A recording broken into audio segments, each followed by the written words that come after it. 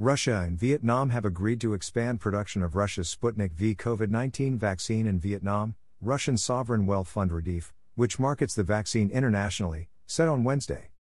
The deal between Russia and Vietnam's state-owned Vabiotech and Vietnamese investment company Sovico Group was signed during Vietnamese President Nguyen Xuan Phoc's visit to Russia this week. It paves the way for expansion of Sputnik V production in Vietnam.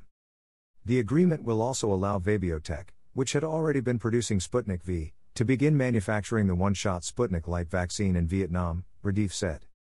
By Vladimir Sadekhin, Reuters, December 1, 2021.